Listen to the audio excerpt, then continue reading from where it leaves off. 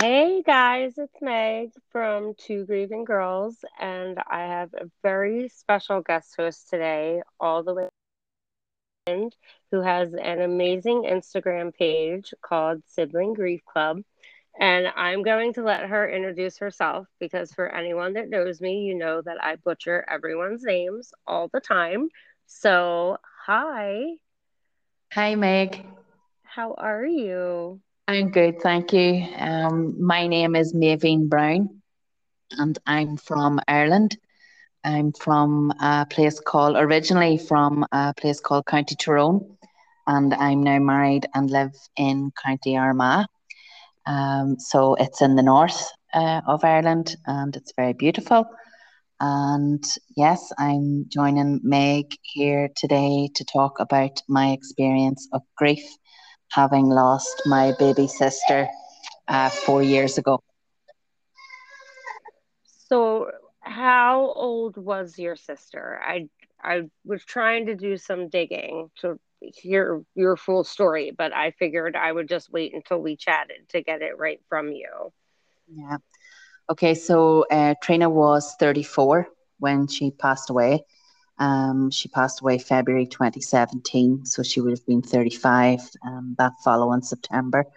So we are just coming up to her birthday now, which, as everyone probably listening will know, that can be a difficult time. Um, as I said, she was the youngest of four. There's four girls, and I'm the second oldest. Sorry, there's my baby in the background here. No, no, don't be sorry. Sorry. Um, so yeah, it's been a very difficult 4 years. The sibling grief club is relatively new. We just set up there in February of this year, and that has been really actually transformative for me because um, it's really helped me connect with other people who are in the same situation in terms of losing siblings because we hadn't been able to find any of that support beforehand. So it's just been really really good.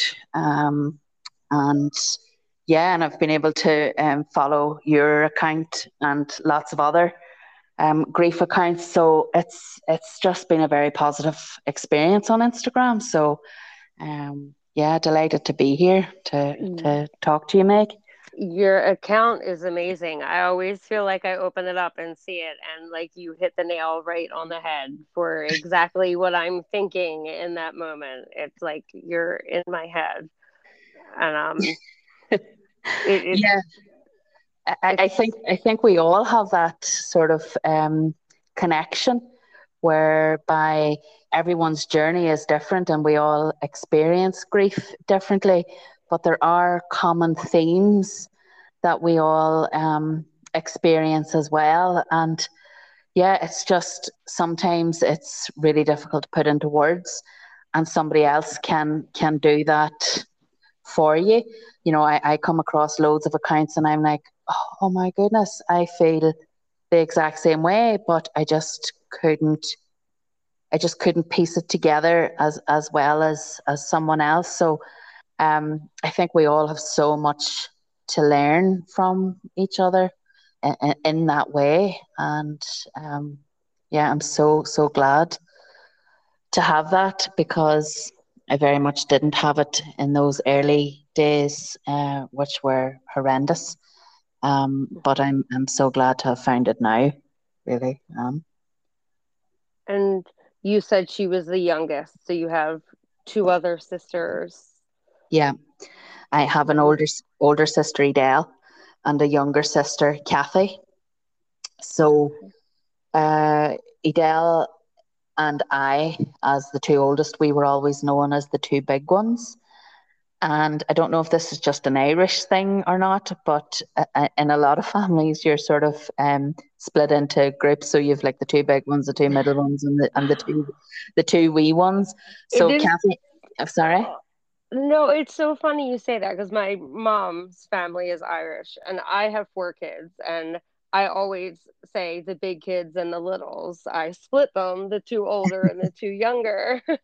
Yeah, yeah. So that's what we had been for years. It's really only, well, Mummy probably would still say it occasionally, the two big ones and the two wee ones.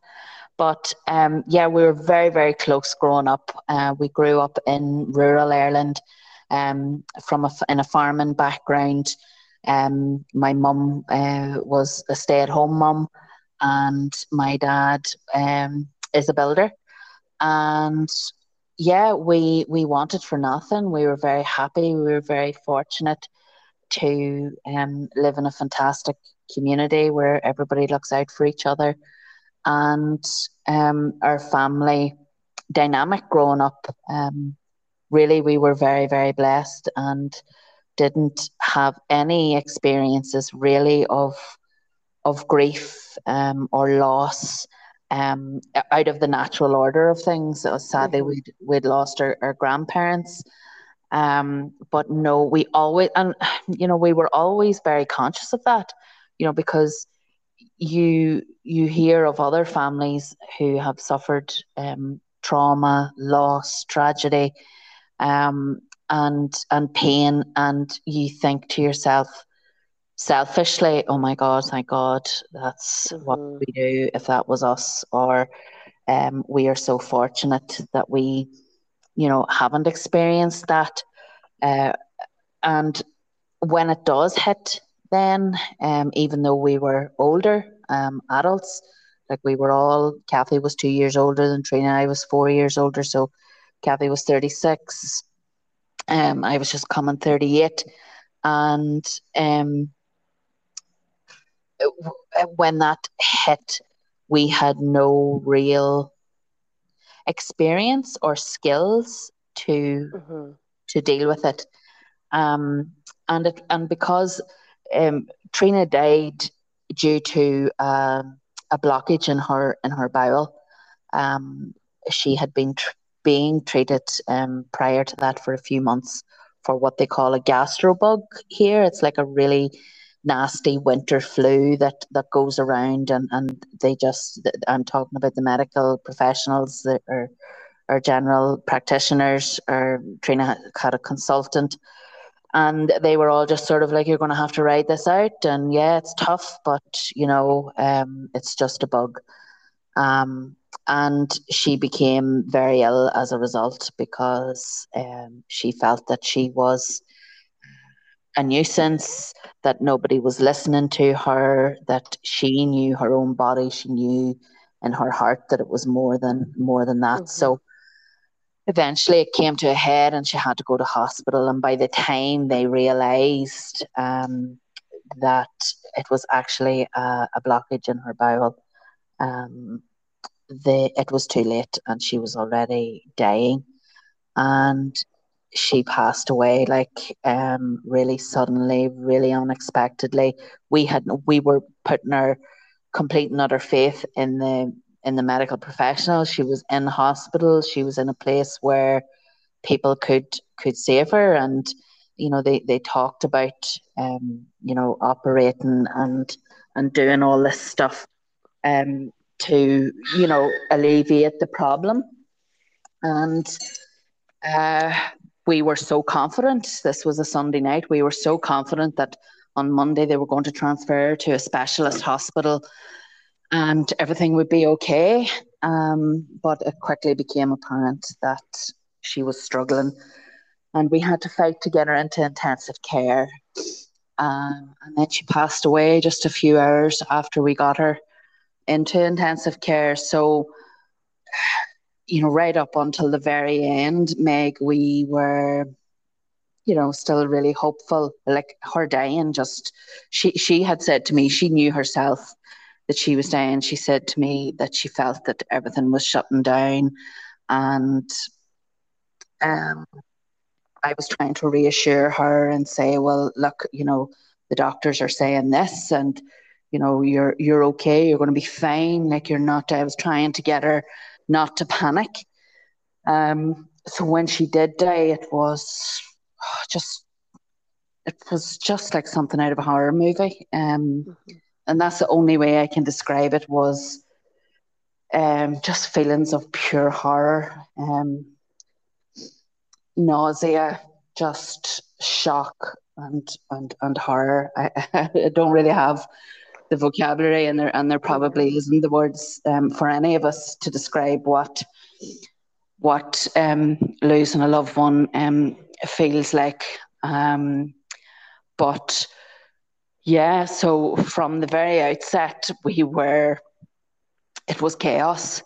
Um, we weren't aware of how to handle it. We had no idea what was going on. We were just completely traumatized and shell shocked, I would say. Um, and it was really, really confusing time, really frightening time. That C.S. Lewis quote, that where he says, "Nobody told me that grief feels so much like fear." Um, and and I couldn't understand this. I couldn't understand the feelings that I was feeling. The feelings of fear, anxiety, panic, and that endured for weeks and weeks. But um, we as I said earlier, we're so lucky to have a fantastic community, and in Ireland, wakes are um, they happen very quickly. So within days, Trina was home with us after a post mortem. And then what happens is that the whole community rallies, and literally thousands of people came to our house. So Really? yeah, well, I suppose we have a huge family, um, and a lot of friends, and yeah, just we were involved in the community a lot. So the whole community turned out, and then you have Trina's school friends, college friends, the numbers, the people just kept coming and coming. So for 3 days, the house never emptied. So you're sort of carried along, Wow, um, three on a days. on a wave, yeah, where people feed you, they help you make the decisions of funerals, picking songs, choosing readings, things like that, that people coax you through, sort of take you through it step by step. Um, and then obviously the emotional support as well. So we know that that doesn't happen in ever everywhere. That we're quite unique, our style of wake. And then for months afterwards, you still have people calling to the house, particularly, our home house where we were raised. A lot of my mum's friends and my dad's friends continued, and mine as well, continued to visit. Um, so your grief doesn't really get the opportunity to kick uh, in earnest, I suppose, until that sort of dies down. And in a way, it's a good thing, because I think it helps you survive those initial days. Um, Yeah. but in another way, we felt that our grief was nearly, secondary, that we just didn't have time, because there was so much to do in terms of Mm-hmm. sorting out Trina's estate. We had so much to do in terms of taking care of visitors, and it was endless cups of coffee, endless cups of tea, and for, we barely got eaten like a proper meal. Just people arrived at the house at 8 o'clock in the morning, and right through till 10, 11 o'clock at night, you were surrounded by people. So there was no, and I craved this. I craved some peace and some solitude at times, and then at other times that fear and that panic was so overwhelming. I found myself begging people not to go home, Mm-hmm. um, and uh, yeah. So sorry, just 1 second, Meg. Oh, Um, take your time. I have to lift the baby. So, um, Yeah, and I just sort of felt that I didn't really have a place for my grief. So when people came to visit, even my own friends, nobody really asked me directly how I was. You know, I I felt that by them just being there was supportive, but nobody actually asked me what I was going through. How was I holding up? You know, when they met you, they'd say, you know, how are your mum and dad? As in Yes. that, you know, their grief was the primary grief. Um, and and I think there's a couple of reasons for that. I think number one, that I felt that my pain and my grief was like a physical thing that extended out in front of me so that people could nearly feel it. Does that make sense? Because Yes, definitely. it felt like just felt like this orb that was consuming me, and I genuinely felt at the time my friends, like I did feel so sorry for them, that they just hadn't, they couldn't handle it. It was too intense, it was too raw, too painful, and they just didn't have the skills to cope with that or deal with that either. And then I also feel that within society that people don't regard sibling loss as being like a valid type of grief, um, and they don't recognize the sibling relationship as being a very close one, which to me is very strange because your sibling relationship is one of the longest, if not it is Mhm. the longest. One, you've spent your whole childhood together. You've made so many memories together, shared, you know, all your sort of childhood experiences together, which make you the person you are. So literally, your siblings are part of the fabric of you because you know you have the same makeup and the same life experiences. And uh, I suppose I felt that I nearly had to convince people how close I was to Trina, you know, to justify time off work or to justify not being able to go out for a coffee or return calls, like all of Mhm. those things that I was once able to do at ease. And they sound like really simple tasks, but for anyone who is experiencing grief and loss and pain will know that those mundane everyday tasks become like, you know, mountains that you have to climb every day. And I found myself nearly apologizing for my grief, that I wasn't who I used to be, that I wasn't able to do what I used to do, and it just felt really uncomfortable. And it got to the point there where I sort of stopped saying anything at all because I just felt that people didn't understand. Um, Mm. and I don't think you can understand sibling loss unless you have Yes. experienced it.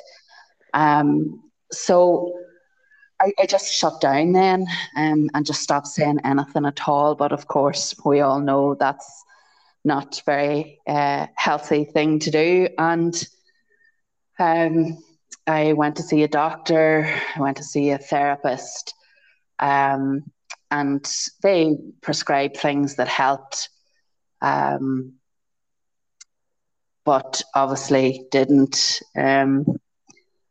give me a place for my grief to go.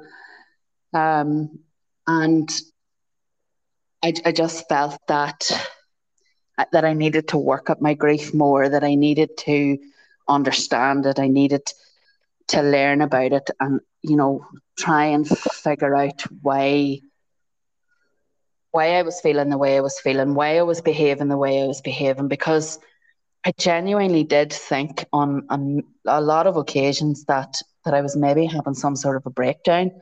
I actually did say to my friends once, in a real desperate attempt to get them to, I suppose, realize the extent and the depth of the pain that I was experiencing. I begged them to get me to a psychiatrist or to, get me into some sort of a treatment facility. Um, but I realize now that, I wasn't mentally ill. I was grieving. I just, I just didn't know how to, and I didn't understand it. But it's a really, really frightening place to be.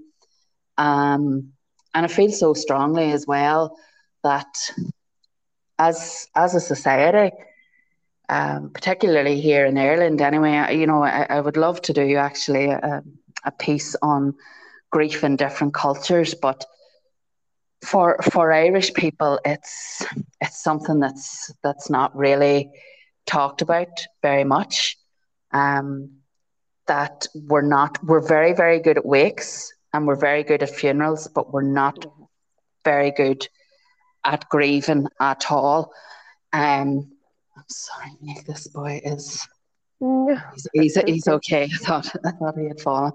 Um, so yeah, I feel so passionately about um obviously adult sibling grief and adult sibling loss is very important to me, and but also the educational side of it, and raising awareness about grief is really important to me as well, because I, after Trina died, everything felt really unfamiliar. It was like, and the way I described it was, it was like somebody had picked up my world and lifted it up and set it down again, but just a few millimeters out. Hmm.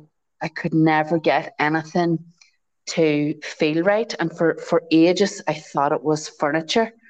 That the furniture hadn't been put back properly. But I realised then that familiar journeys, um, uh, like familiar sort of routines that I would have done every day, just suddenly became like alien to me. I just didn't recognise anything, and I certainly didn't recognise myself. So I found that trying to learn about grief and trying to figure out what was happening, what was going on, was compounded by the symptoms of grief. So I sort of felt that it was like a wee bit like the cart before the horse, which is another Irish saying here. That why are we trying to learn about grief whilst we're grieving? People who have lost someone who they love with every bone in their body, you know, they find it difficult to string a sentence together. They can't remember. They can't think clearly. They can't. Well, I couldn't read. I still can't read large amounts of information at the same time. I just don't have the capacity, because grief takes up so much space in your heart, your soul, your mind, and trying to get our head around grief and when you're in that place is nigh impossible. So I think it's so important that we learn a bit more about it. Through school, through pastoral care, through your church, if you're a member, and like we just need to get the conversations going, and that is so important to me, and so important to everybody at the Sibling Grief Club, because we know that what all a griever really, really wants is to be heard.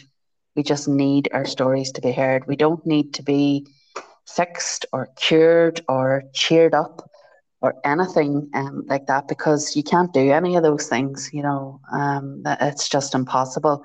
But if someone feels that their grief is valid, that someone cares and is listening, listening, sorry, um, then that's so powerful and so special.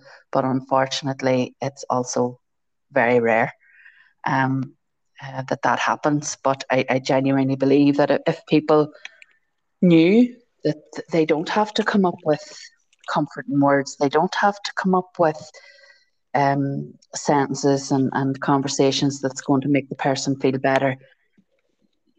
The person just wants to be heard. The person just wants to talk about their loved one, how they're feeling, their emotions, what life is like now, what we need from others. We really need to be heard. We don't need people to think that they know what we want and to decide for us.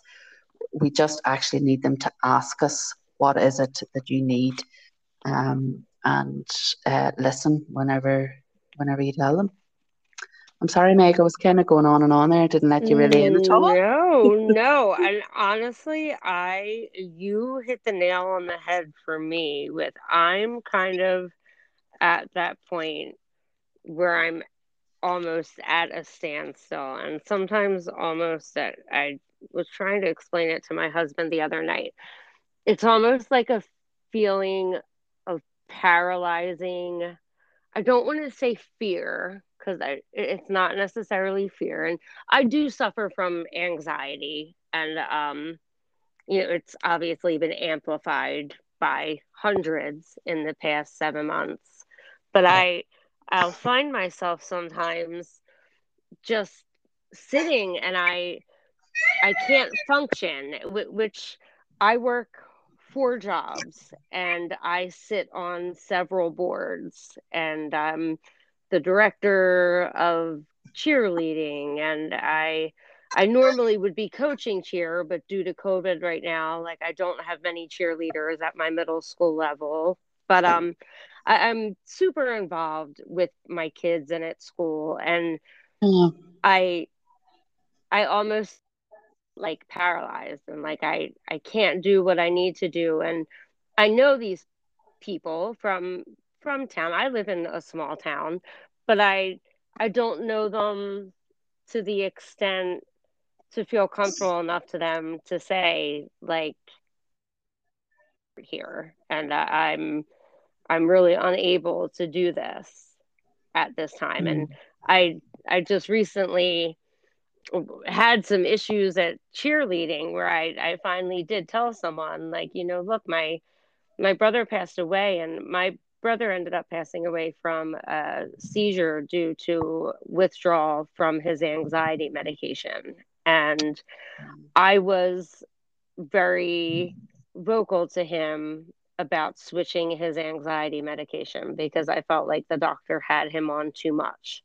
So I carry a ton of guilt constantly, and I sometimes it is hard to even like last week I spent the majority of the week on my couch and I struggle with that. And I have teenagers and Mm.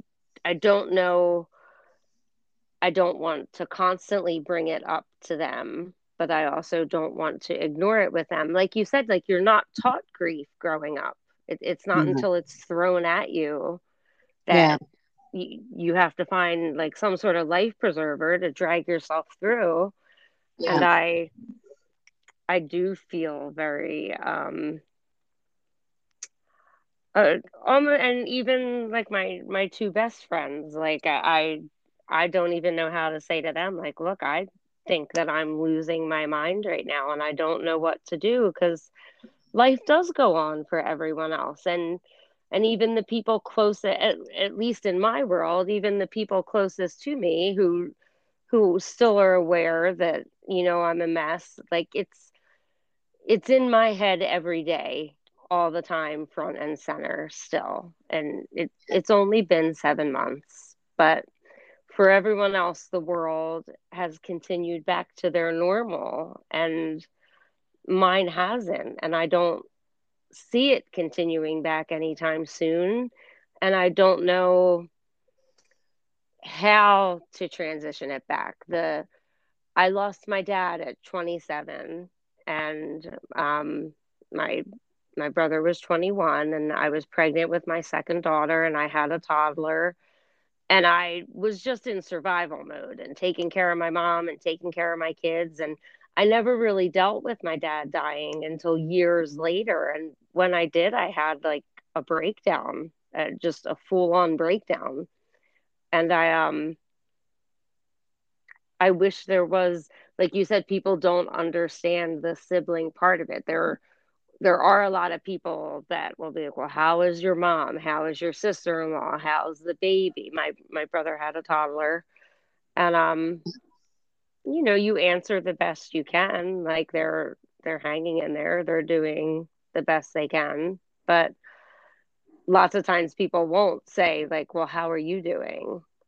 And then I, it's I feel like it tends to lead into uncomfortable territory to where people don't ask at all anymore. At least here, like I feel that after the funeral has passed, after that first week, normally it's like within a week you would have a funeral, and after that, people stop asking and stop. And I know that it's uncomfortable for people to bring it up, but I think most people would want to talk about their loved one and want to know that people are still thinking of them. Yeah, very much so. Well, I think, Meg, like I'm 4.5 years into my grief journey, and you literally are just 7 months. 4.5 years is still sort of very early days. 7 months is, you're still in that very raw, um, painful stage where your full time job really is grieving in terms of what's going on in your brain. You're trying to adjust to a world that has, up until this point, always had your brother in it. Mm-hmm. And all of a sudden, he's gone. So, um, to to try and continue doing what you've always done, in terms of your family, your job, your committees, all of those responsibilities. You really, I felt I really had to lower my expectations and radically reduce my responsibilities. And um, sorry, I'm just Oh, that's switching over. okay. I'm just switching over with my husband there. He's taking the baby now. He's just come in from work. So yeah, I just for me to for me to survive, I really had to pare life back to as simple as possible, um, because I just didn't have the capacity, as I said earlier. My entire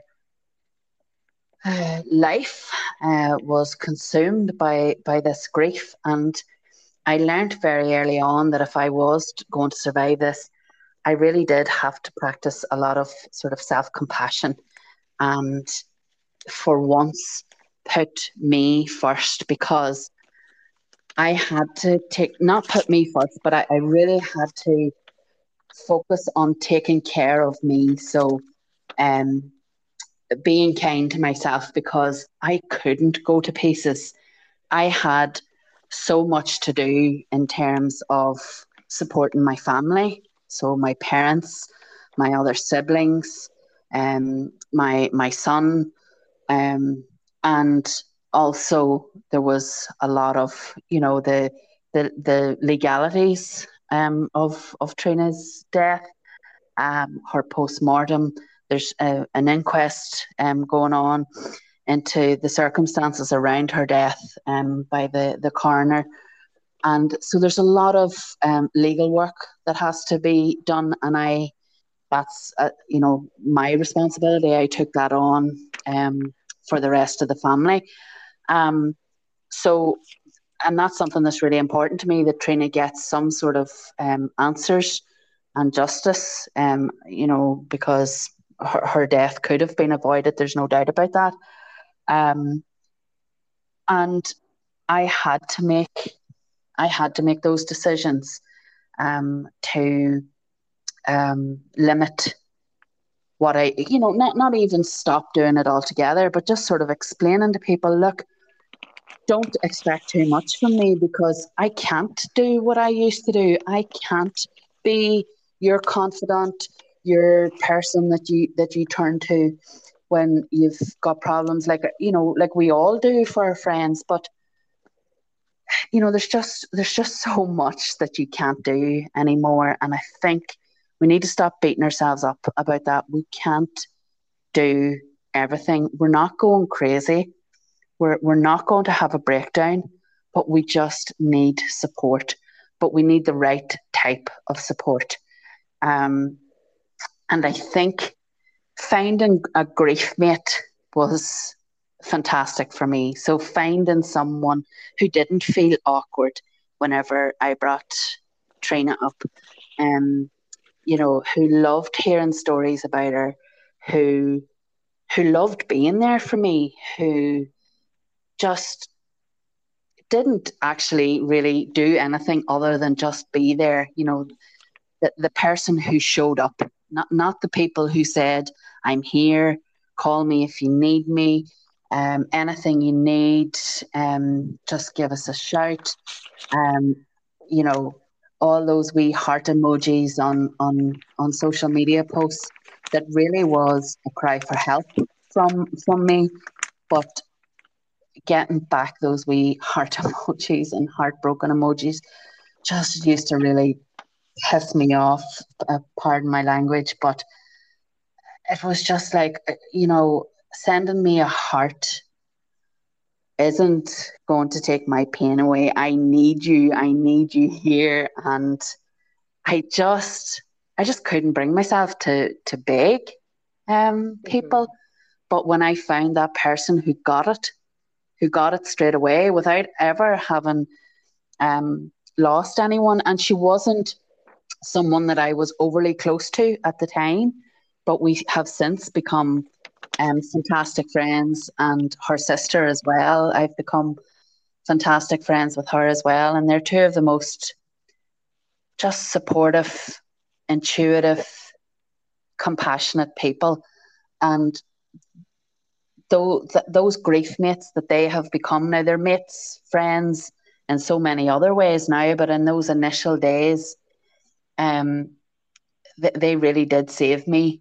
And I can't emphasize enough how important I think that is, that we look outside, just because our grief mate isn't one of our best mates or one of our closer family members that you think is going to be the perfect person for you, that doesn't mean you stop looking. And I think that is why the Instagram grief community is so powerful, because complete strangers can say the right things, and they get it, and they listen.